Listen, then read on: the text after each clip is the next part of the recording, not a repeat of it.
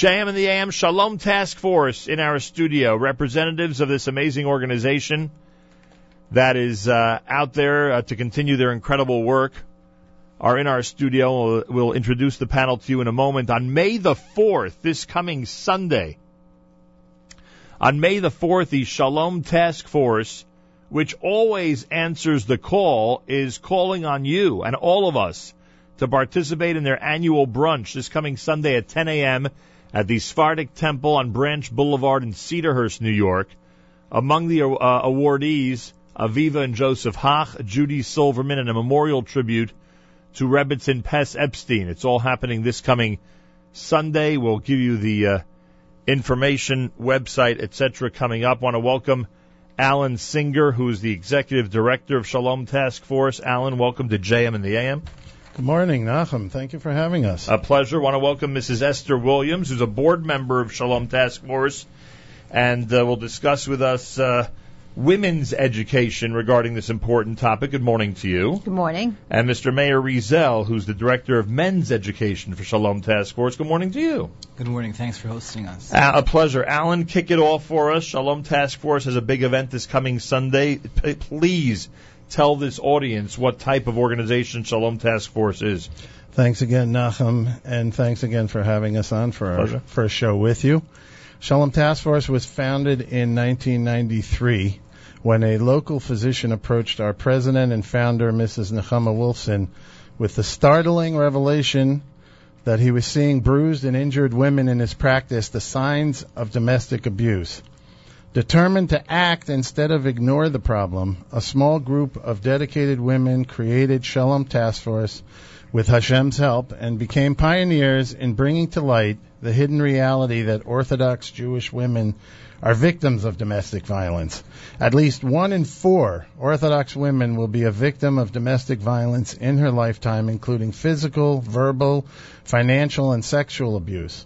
Orthodox victims commonly stay in abusive marriages 5 to 7 years longer than the secular norm due to the concern regarding shidduchim of her children. Our anonymous domestic violence hotline, which is our first department that we created, receives over 1,000 calls each year. More than 70% of the victims have children living with them, and 43% of those who call have 4 or more children living at home. Victims of abuse who call the hotline are likely to be poor and will face a greater threat of poverty if they attempt to escape their abuser. Our trained volunteers have answered over 17,000 calls since 1995. Our volunteers speak Russian, Yiddish, Hebrew, Spanish, Hungarian, keep the hotline open day and night, 6 days a week, year-round. Once a victim makes the call, trained advocates offer non-judgmental support, compassion, validation, and information as needed to ease the trauma experienced by the caller. The first step is creating an atmosphere that allows the caller to feel safe and empowers her to tell her story.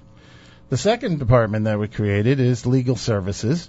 Due to increasing demand, we opened Sarah's Voice, a free legal program for victims. Since January 2010, over 400 survivors of domestic violence, sexual assault, and stalking have come to Sarah's Voice for legal advice and representation. The Sarah's Voice legal team helps clients obtain services to allow them to escape abusive relationships and secure the needed benefits and financial support to allow them to live independently from their abuser. We then asked, what if we inject ourselves into the process earlier? If we launch an initiative aimed at prevention, will we make a difference? And yes, we will. And we help break the cycle of abuse by offering educational programs to teens, young men and women in colleges, yeshivas, and seminaries. We created 2 education departments. Here with me today, as you pointed out, Nachum, are Mr. Meir Rizel, who's the director of the Men's Education Division, and Mrs. Esther Williams, who is a presenter for our Women's Education Department, as well as being a founding board member of Shalom Task Force. We speak to young women in the 12th grade, 1,000 per year, discuss dating, healthy relationships, the red flags of domestic violence, and conflict resolution. We do the same for young men, about 500 per year in high school programs and base medrash programs. We bring our educational program to Israel during a young woman's year in seminary. 900 students each year attend our presentations in Israel, delivered by 18 English-speaking olim who we trained. But we knew there was still more that we could do in strengthening Shalom Bayis. When the general population's divorce rate is at 50%, we know that the marriage of husband and wife is the foundation of the Jewish family, just as families are the foundation of our communities. In our quest for sustaining Shalom Bayis, we were assisted by President Bush's Healthy Marriage Initiative, and Shalom Workshops, our fifth department, was created. Each year, over 450 couples attend Shalom Workshops, which are free, and teach participants how to increase understanding and sensitivity to each other's feelings, communicate effectively, build a sense of mutual respect, and promote self-confidence in each other. Research has shown that marriage preparation can function as an immunization that boosts a couple's capacity to handle potential difficulties. Our board and staff remain dedicated to strengthening Jewish family life and have helped tens of thousands of individuals. And that's a brief description of what we've accomplished in our first 20 years. A brief description. That might be the longest answer I've ever gotten to a question, frankly, and I've been at this a long time. I assume all this information is on the web, shalomtaskforce.org, shalomtaskforce.org. What was the statistic you said, 17,000 a year? 10 years? 17,000 since inception. Since inception. So, and you had another statistic 1,000 per year. 1,000 per year. So 1,000 per year to me means many per week. I have this vision, and I'm speaking now to Esther Williams. I have this vision that often volunteers for the Shalom Task Force sit at the confidential hotline and often have nothing to do. The phone is not ringing much. That's a misimpression, right? Correct. Though there are different times when the phone does and does not ring. We have a lot of work that our volunteers do during the time when they are not answering the calls. But it's an active line. It's an active line. There could be a time when 3 calls come in at the same time. There can be quiet sessions, but when that woman who's calling is your sister or your friend or your colleague, you want to make sure that there's someone there to answer the phone. And what is the strategy? I mean, I would guess that these types of hotlines have been in existence in this country for even longer than the Shalom Task Force. Is this a duplicate of what other communities or what the general community has done? Excellent question. We started out as a group of women who responded to this physician's phone call. We were not interested in reinventing the wheel. Right. We were interested in finding out what was it that these women were not getting that they needed. And what we found was that religious women were hesitant to call a domestic abuse hotline. They were concerned as to whether they would have the information that they would need or understand the sensitivities required. And we realized that what they needed was someone who would say, I hear you, I believe you, how can I help you? That's why we created our hotline. Right. Even though a regular hotline would also hear them and believe them, but they probably wouldn't have either the resources for them or, like you described, the sensitivities. Correct. Understand what Absolutely. We know if we bring someone in here, we need someone who knows the community and understands what's going on. Correct. Our resource manual is quite thick, and we've done a lot of work creating our resource manual, and that's one of the things the women do in their downtime is helping. We have over 60, 70 volunteers at any one time. And how often is the hotline open? Is it always open? The hotline is open practically full-time 6 days a week, except for Shabbos. Yes. And practically. Shalom Task Force in our studio. Their big event coming up Sunday. We'll talk more about it in a moment. And every one of these women has to be trained, obviously. Yes. And I want to clarify that the women calling in are not necessarily from any particular demographic. We've got every religious, economic, cultural spectrum. We've helped women in the Bukharian community, women in the Persian community, women in the Hasidic community, every spectrum. And you've helped women from families with plenty of money in the bank and others who are dirt It's poor. a misconception to think that you can only be a victim of domestic abuse if you are in a certain cultural or financial situation. Have you ever manned the hotline? Yes, I have. And I can only tell you that because I no longer do. We do this totally confidentially. Otherwise, you would not be able to tell me that you even do it. Absolutely not. But you've done it. Yes. And I took the first call on the hotline, actually. Interesting. Well, it must have been a nerve-wracking experience for you. Nerve-wracking. Do we know how that woman's doing? No. We don't. That's one of the challenges of a hotline is that you really don't know if you're going to get the feedback. You give the information and you don't know what the next step is. I found the most challenging phone calls were not the ones that I could rationalize, no matter how much I was trained, rationalize in my head and say, well, she is a victim because. Right. I found the most difficult call was that girl could have been my daughter. Right. So I'm not trying to be funny here, but do you sometimes respond, call the cops? Do you sometimes say, hang up this phone and call the police? Absolutely. There are times when a woman is calling in a moment. The question is, why did you call today? Many of these women have been in situations for 12 years. We want to know why you're calling now. What happened that made you call now? And the answer so that we could can be, really help you. Sometimes the answer is, I am in desperate safety situation. And we have... Oh, my life is literally in danger. My life is in danger, and we have to guide them with that. Because it's a confidential hotline, if they choose for us to make that phone call, they have to give us that information. Right. We don't have it. Right. But So a woman could call and say, my life and the lives of my children are in danger. Absolutely. That could also and be a safety plan is a very, very, very critical part of our training, a safety plan for her. But we have to understand that she knows best what's safe for her. Statistically, most women in the general public get hurt when they are choosing to leave, not when they stay. So telling someone you should leave is a very dangerous thing to do. You have to be very careful. Do any of your current volunteers sometimes turn to you and say, I can't handle this? Yes, it's very stressful. Yes. No, not. Oh, yes. Meaning a specific so that's call. important to know that all our volunteers are in constant supervision. We have a supervisor who's constantly supervising them, processing each phone call. They can call her anytime during the call, and we have ongoing. Even though we have an intensive training for our volunteers, we have an ongoing training constantly for them. I mean, your hotline people must be from a certain age group. You can't have a 25-year-old do this, can you? We don't. They have to be of a certain age group. They have to be married. They have to have a certain maturity. We don't even take all the women who we train to be on the hotline. It's a serious job. I'm not minimizing it at all. Are you kidding? Right. Are all of them mothers? Or the majority, I guess. I would say so. Wow. I don't know all the volunteers at this time, but I would say that most of them are mature women, but we have young women too. Yeah. And it's because of what happened was after I was on the hotline after 5 years, what women were saying to us was, I wish you'd been here before. I may not have gotten into this situation. And that's what led us to create our prevention program, which was we're going to get to that in a second. But aside from the desperate, should I call the cops or not call, you probably get a lot of calls that are at the very beginning of the process. The call could be from a young woman. My husband hit me for the first time. A young woman that last night was the third night of Sheva Brachas, and he called me a name. To last night was a last night of my last child's Sheva Brachas, and I want out. And everything you could possibly think of in between, including men, including children, calling. Wow.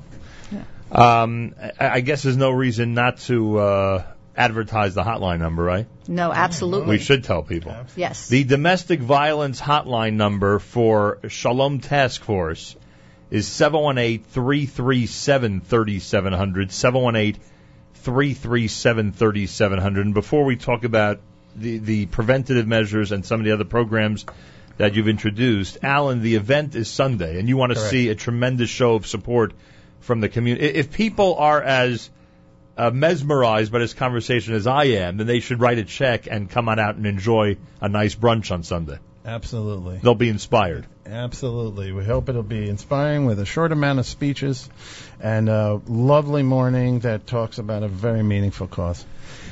And the organization, as you pointed out, is already in existence for 22 years.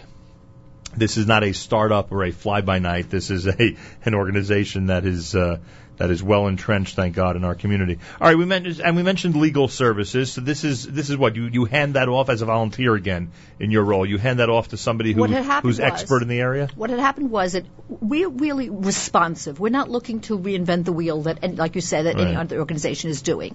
One of the things that we found being on the hotline was what were the resources that we couldn't give these women? What was missing in the big picture? Right. And one of the things we found that was seriously missing was legal services for women in need.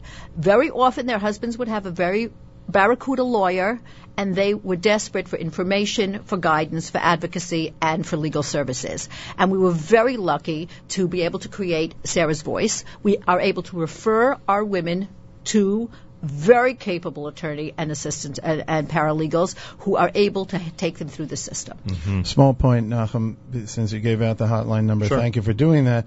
There's complete anonymity. There's no caller ID on that hotline number. All of the conversations start with, will you give me a name to use during our conversation? Doesn't have to be the person's real name. So even when they emerge out of that process, though, and need legal services, obviously. Right, then obviously they have no choice. I mean, so even if you know that you have to send the cops to their house, you can't. You don't know who they are. Unless she chooses to. It's Understood. I may think I know. Right. I don't know. Because she knows when he changes his breath. I don't know what's safe for her. She knows. If she doesn't say she's safe, I can't make that decision for her. You think people have lied to you on the hotline? I think people Or take a exaggerated? long time to trust us. I think my experience has been in most cases the reverse is true. They'll make a phone call. They'll tell you a little bit of what's going on. Right. And the second phone call, you'll get a little more. By the fourth phone call, you find out that this situation is horrific. She wasn't able to tell you that on Right. the first phone call. She didn't know if she could trust you. Yeah, but my question is an abusee ever calling your hotline and just lying about Yes. being abused? That has happened. I would imagine. This is what I tell people when they ask me for statistics, etc. Right. I say, if you take the thousands of phone calls and you tell me 25% were False. second phone calls or Right. false or right. not so bad, whatever, we're still left with quite a big number. Oh, I'm not questioning Right. that. And if I tell people, say, how many are there, I say, I don't know, but I do know that you have at least one person in your life that you may not be aware of who's a friend, a colleague, a relative, a neighbor who has this situation. From any neighborhood, any Anywhere. background, Absolutely. And it's at the most prominent synagogues. It's irresponsible of us to try to rationalize for ourselves here, but for the grace of God go I, that it's only this person. It's Right. only a Baal Tshuva. It's Right. only a someone whose father was an abuser. It's only whatever. It's not true. Right, understood. And unfortunately, our history has proven that. You must get a lot of reaction from people on the hotline who simply can't believe that you're familiar with their way of life, whether it be Hasidic or Absolutely. very modern or geographically, way out there Absolutely. somewhere. And that's a serious part of our training, that when you answer the phone, whoever you're talking to, you have to be where they are. Right. And to understand that when a Hasidic woman says, my husband wants to do X, Y, and Z, it may culturally be fine in another world, but you have to understand where she's coming from and what she's trying to tell you. All right. So these women on the hotline, I'm talking about now, the ones accepting the calls, are real heroes. I mean, they are changing families on a regular basis. Absolutely. And the hardest part is sitting there waiting for the call sometimes. Right. And then But yeah, when that phone rings, and though, also that must also be... That's hard, and then you hang up and you don't know what happened is Right. also difficult. And that's one of the challenges of confidential hotline, is not getting the feedback to know that what you did worked. And then you're sitting up all night, did I do the right thing or not? Exactly. Boy. All right, now we'll speak to both Mrs. Esther Williams and Mr. Mayor Rizel about education in the community. We'll start with the women. This gets instituted. Now you say to yourself, or your board, or your organization, or your founder, all say to themselves, okay, we gotta stem the tide. We gotta nip this in the bud. We've got to do something where at a young age, a young lady is aware of what's out there. So what is happening? What happened to this woman that allowed her to be in such a horrific situation? Right. What did she did not know? What did society not protect her from? That was our question. Right. And we put together a comprehensive workshop for young women about trusting your gut, what to do with that information when it happens, as opposed to rationalizing it. There are millions of reasons why people ignore that feeling, but what should you be doing with it? What stage are we talking about now? When they've met a guy, when they're engaged to a guy, when they're married to a guy? Anywhere. Any point in the relationship where when things something don't seem says, right. uh-oh, you don't rationalize it because your two best friends just got engaged. Don't rationalize it because you're 10 pounds overweight. Don't rationalize it because your parents are divorced. Stop and say, what's going on here, and am I safe? And sometimes you are. How do you learn the skills, and who do you go to with this information? Conflict resolution, healthy communication, what it means to be safe. That's what we want to teach these young women. Wow. And the way to do that is to literally get them when they're teenagers. Well, we start with 12th grade. some schools, depending on the culture of the school, earlier. But we found afterwards that it's not the best time. The best time is really right before they start dating. So we have a wonderful program for 10th graders, 10 to 12th graders, but we have an even more wonderful program which is not the same for young women coming back from seminary from Israel who really are going to be starting to date, or young women in universities, in colleges, in seminaries in America who are really ready to start dating. Do you sometimes think that you're really giving them ultra suspicion about men? Okay, so that's an interesting thing because people always say you're scaring them. Yeah, exactly. If I showed you, we do give them evaluations to fill out. And if I show you the majority of evaluations are just the opposite, I now feel relaxed. Their reality is frightening. They don't want to be single. They don't want to be divorced. They don't want to be in an abusive relationship. I'm empowering them to be safe. And the evaluations show us that this is what they're feeling when they finish the workshop. Right. Just the opposite of what you're worried about. All right, Mayor Rizel is here. There's a men's education angle to all of this as well. Good morning, sir. Good morning. How are you? And are the men also learning this as teenagers or a little older? When do you step into this whole process? We actually start on the 9th grade level. Really? Although the primary focus is on the 12th grade when it relates to the high school boys. I will note, though, I was brought on board just over 7 years ago. Right. The primary focus of the men's program is not geared toward domestic abuse per se. It's about healthy relationships in general, and domestic abuse is something that sometimes happens within relationships. So I will not walk into a classroom and say to the young men, guys, I'm here today to tell you not to be an abuser, nor am I there to tell them don't get abused. But we're there to talk about their lives in general. Certainly when we're talking to younger men, they're not thinking about marriage. Right. They're not thinking about being abusive or not. That's not their focus. And much of the aim of our program is to help guys talk among themselves what their relationships in their current life are like and how can they enhance those with an eye toward the future later on. But when it comes to the abuse piece specifically, I'll walk into a 12th grade classroom sometimes of young men. Let's say there are 25, 35 guys in the room. I'll say by raise of hands, who here intends and plans on being an abuser when they grow up? I would assume nobody raises their hand. Hands do not go up. And we kind of use that as a springboard to discuss, but yet if we were to now take the answers that were demonstrated here in the room, and then perhaps to reflect on the statistic that Dr. Singer related before, talking about in the population at large, abuse happens. How do people get there? What can they do now when they're younger to kind of prevent that from happening? How can they enhance their current status? I could imagine, and maybe I'm just going back to, when I was in school, but I can imagine when someone like yourself or other outside educators walk in to discuss topics like this with high schoolers, with male high schoolers, they likely don't take it too seriously. How has the reception been?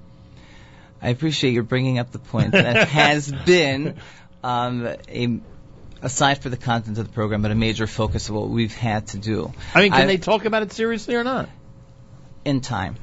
And I kind of have to present it in a different way. I'll often joke with them, saying to this group of young men, certainly at this time of year, from March to June, is one of the hot seasons for me, as far as doing lots of programming. I'll walk into a classroom and I'll say to the guys, when I was in high school way back when, if some random person were to walk into my room right now, essentially as a substitute teacher or as a guest teacher, and starts talking about relationships and anger and conflict, that guy would have a real hard time. Of course. So I kind of offer this to them. I say, here's the challenge. It's on me to demonstrate to you why you should care about a word that I have to say. And as these sessions go on, you see them taking it more and more seriously. So as they see that it's real life and it's not about my preaching from the front of the classroom and it's not about lecturing to them and putting them down and talking about how men are evil or, as that might relate to the point before, how the perspective of guys in relationships can be tainted.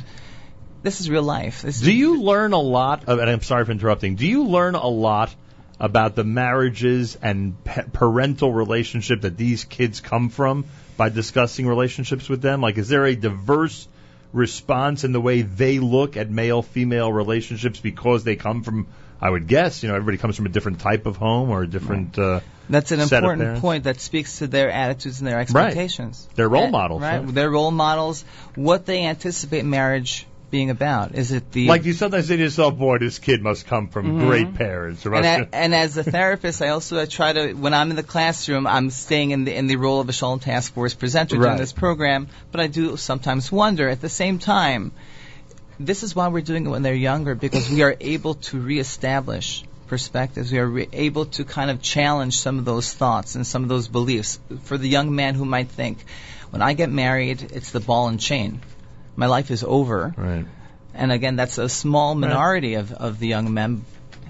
This allows for them to shift and to see things from a different angle. Mayor Rizel among our guests, Director of Men's Education for the Shalom Task Force.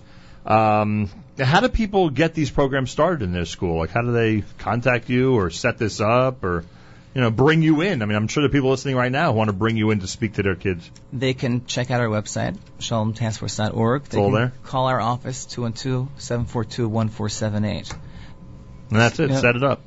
Simple as that. You're a professional therapist? Yeah. So you can give a word to our audience about the value of couples therapy, children possibly at times seeing therapists when there's a different situations at home, in general the benefits of all this. I know a lot of people in our community are scared of it, but I would bet you only have positive things to say about it. All right, so when we look at it from the sense, and this is a good kind of segue to talk about Shalom Workshop, which is our couples program. When we talk about it as the driver's ed of marriage and of couplehood. And just like you can't drive without that driver's ed. Exactly. Right. And someone might come to me and say, but my kid, they're good kids. They don't need this sort of thing. Akin to driver's ed, someone might have great reflexes, wonderful response time, yet at the same time, they will ultimately benefit. They might not need it as badly as the guy who has two left hands or two right hands. But the more hours, the more time, the more preparation. This is for everybody. This is not pathological. This is not something that speaks to their lack of capacity or ability, nor to their parents' ability or anything like that. These are tools. All right. Excellent. There are men's education programs, women's education programs that go from teenage years till when? I mean, till dating age? We also have programs for mothers who have daughters who are training. So it goes way beyond that. Yes, we have programs for college teachers. We have programs for community outreach. We have programs for the Bulgarian community and the Persian community, cultural programs. We have programs for Rabbanim in training and it's endless. The board, and educators. Everyone's encouraged to be there this coming Sunday as Shalom Task Force asks for your support at their big brunch coming up at the Sephardic Temple in Cedarhurst. It happens this coming Sunday beginning at 10 a.m. Information. What's the best way to get information about this? Website, shalomtaskforce.org, or the main number, 212-742-1478. Go to shalomtaskforce.org or 212-742-1478. Mazal tov to all the honorees. I'm sure you've chosen worthy people to be recognized this coming Sunday, right? Absolutely.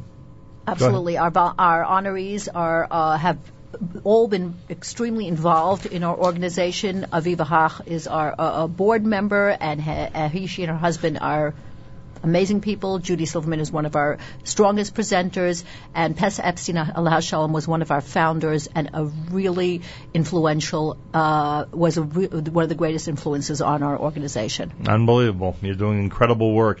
Domestic violence hotline, if anybody out there needs it, whether it's for immediate help, for legal services, to find out how you can stop the type of situation you're in. 718-337-3700. That is the Domestic Violence Confidential Hotline at 718-337-3700. Shalom Task Force information about this coming Sunday's event, where everyone's encouraged to come, have a good time, and support the amazing work of Shalom Task Force, is either shalomtaskforce.org or 212-742-1478, 212-742-1478. Anything to add, panel? Yes, Doctor? I just wanted to add a couple of statistics when you were talking. I have therapy experience as well, many years, and I just wanted to point out that 2/3 of divorcing couples don't even get 1 hour of counseling, and 2/3. That's our community or in general? That's a general statistic. Wow. Yeah, we don't have a lot of accurate research on our community, but we're working on that research. Right. And the other statistic is that 2/3 of divorcing couples come from low conflict marriages, not the high conflict abusive marriages that we're talking about here that really should end, but 2/3 of divorcing couples, they don't seek therapy, and the marriage kind of fizzles out, or when the romance and the Hollywood vision of marriage fizzles, then the marriage tends to fall apart. 2/3 of them are from non-abusive types of relations, low conflict marriage. So that's important. And actually brought a couple of exercises. I thought you'd be curious. What do we do in some of the workshops? Here's an example. This is important in communication. You talk versus I talk. And this starts the process in terms of understanding the relationship that two married people are having. Absolutely. Instead of saying, you shouldn't have done that. Right. You're wrong. You never call my mother. There are other ways of saying those things. Exactly. I would be grateful if you'd call my mother. Instead of saying you're wrong, you say I disagree. Instead of saying you're always late, you say I worry when you're late. I'll tell you, my own children have taken the workshop, and they are thankfully very happily married, but they tell me that even after all these years, they still go back and refer to some of the skills and tools that I remember a lecture given by Rabbi Krohn on this very topic of changing one's language in relationships. The difference it makes is unbelievable. People don't realize. When you say you're cornering somebody. Exactly. Right. And when you put a different spin on it, you can make them feel so good in a quote unquote negative situation. Right. And when I talk about myself and my feelings, it's not there's no argument. It's a discussion. Unbelievable. Mayor has given dozens of workshops. It's the same thing for the men, right? So I'll just say a version of that I've used very often with the young men is I'll ask the group, have any of you ever been in a situation in which one person said to another, probably yelled it, what's wrong with you? Right. And then I ask them, has there ever been a response to that question by someone saying, what is wrong with me? Thank you so much for this wonderful opportunity for true introspection. I've been plagued by that very question for some time now. What in the world is wrong with me? And at that point, they're cracking up, and they realize that this is real life because they know that people will say what's wrong with you. All right. And so from there, we kind of bridge that to, so what might we say differently? All right. Unbelievable. You wanted to wrap up with a story, Alan? You got a few minutes? We got a minute. Go ahead. We're both fans of Reb Shlomo. Oh, yeah. The Baal Shem Tov was sitting in his office, and he heard a commotion outside the office. He stood up, he went outside, and he saw his gabbai was in the middle of an argument with a gentleman, and he said, what's going on here? And the gabbai says, oh, I'm sorry to bother the Rebbe, but this man claims that he was once the richest man in our town, and now he's dissatisfied with the amount of tzedakah that we're giving out. I'm giving out what we give to everybody each morning, which is 2 kopecks, and he's saying, no, I want 5 rubles. So Baal Shem Tov turns to the man and he says, instead of arguing with my gabbai, why aren't you asking me, why did I become poor? So as Reb Shlomo would say, this is where our story begins. So he says, come into my office, sit down. He says, do you remember a few Yom Kippurs ago what happened? And the poor man says, no, I have no idea. He says, remember what you used to do that everyone appreciated on Yom Kippur? He said, yes, I used to buy a large pouch of tabak, of sniffing tobacco, snuff, that I would walk around with. At the end of the day on Yom Kippur, everybody's tired, everybody's hungry, and I would give some of this imported tabak to everybody. And the Baal Shem Tov said, but then what happened? He says, I don't recall at all. Rebbe, please tell me. He says, the poorest man in the town was sitting in the last row of the synagogue. He had so little money that he didn't even eat the day before Yom Kippur. But one thing he knew he could count on is that you were going to come around with some snuff tabak, and it would rejuvenate his soul a little bit. And what did you do? And he said to himself, oh, Rebbe, I regret it so much. He said, you're right.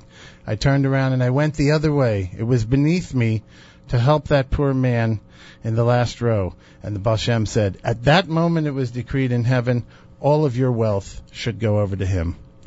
So the poor man said, Rebbe, is there anything I can do? We're starving, my family, myself. Is there any? So the Baal Shem said, look, why don't you go approach the man, who's now the richest man in the town, and see if when you ask him for something, see what his reaction will be. So he says, okay, starts on his journey the next morning. The man is in synagogue, about to put on tefillin, about to make the bracha, and he runs over to him and he says, give me snuff tabak. And the rich man says, well, if you're asking me, then I want to help you. So here. Next day, he comes to him as he's about to step back and say the Amidah, the silent prayer in the synagogue, give me stuffed tabak. So the man stops, he reaches into his pocket, and he says, okay, if you're asking me, then I'll help you. He's giving up hope. But he sees a sign that says, and in former good days, there would be a sign that would say, the daughter of so-and-so is marrying the son of so-and-so. Everyone is invited. The whole town is invited to the wedding. And he realizes, this is the daughter of the rich man. That will be my opportunity to ask him for something, and he'll refuse me. So he approaches the rich man as they're about to walk the chassan to the badekin. Give me stuffed tabak. He jumps in front of the rich man as he's about to walk down the aisle to the chuppah. Give me stuffed tabak. Each time he asks this man, he's ready to help him. Then he knows that the highlight of the wedding, and Reb Shlomo would always insert that Hashem should answer all of the tefillos of parents who are praying for children and individuals to find their mate. And at the high point of the wedding, the father and the bride would get up on a table and dance. He ascends to the table to dance with his daughter at his wedding. The poor man grabs onto the leg of the rich man and he says, give me stuffed tabak. Right at that moment, the high point of the wedding. The rich man turns around and he says, if you're asking me if you need, then I want to help you. The man passes out cold on the floor. Absolute knocked out. They revive him, they lift him up. The rich man comes down off the table and he says to him, what happened, my friend? What happened? So he tells him the whole story. He says, if the Baal Shem Tov says that I have your money, he says, I will give it half of it back to you on the following agreement, that whenever anybody asks you for help, whenever anyone needs something, that you will always say yes and you will always respond. At Shalom Task Force, each day we stand ready to answer the call and assist with Shalom Bayis in any way we can. This past Shabbos we read V'ahavta l'reacha kamocha in Parshas Kedoshim, and we hope and pray that you, Nachum, and all of the families who are in your listening audience have Shalom Bayis. If you do, won't you please help us bring that to other Jewish families? It's certainly a good cause, that's for sure, as we've learned this morning. Shalom Task Force, this Sunday at 10 a.m., their annual brunch at the Sephardic Temple in Cedarhurst. Everybody be there. Call 212-742-1478, 212-742-1478. If you're in need of their domestic violence hotline, it's a confidential one, 718-337-3700. My thanks to Dr. Alan Singer, Mrs. Esther Williams, and Mayor Rizel for joining us this morning at JM&AM. I thank the entire panel. 20 minutes before 9 o'clock. This is a Tuesday morning broadcast at JM in the AM.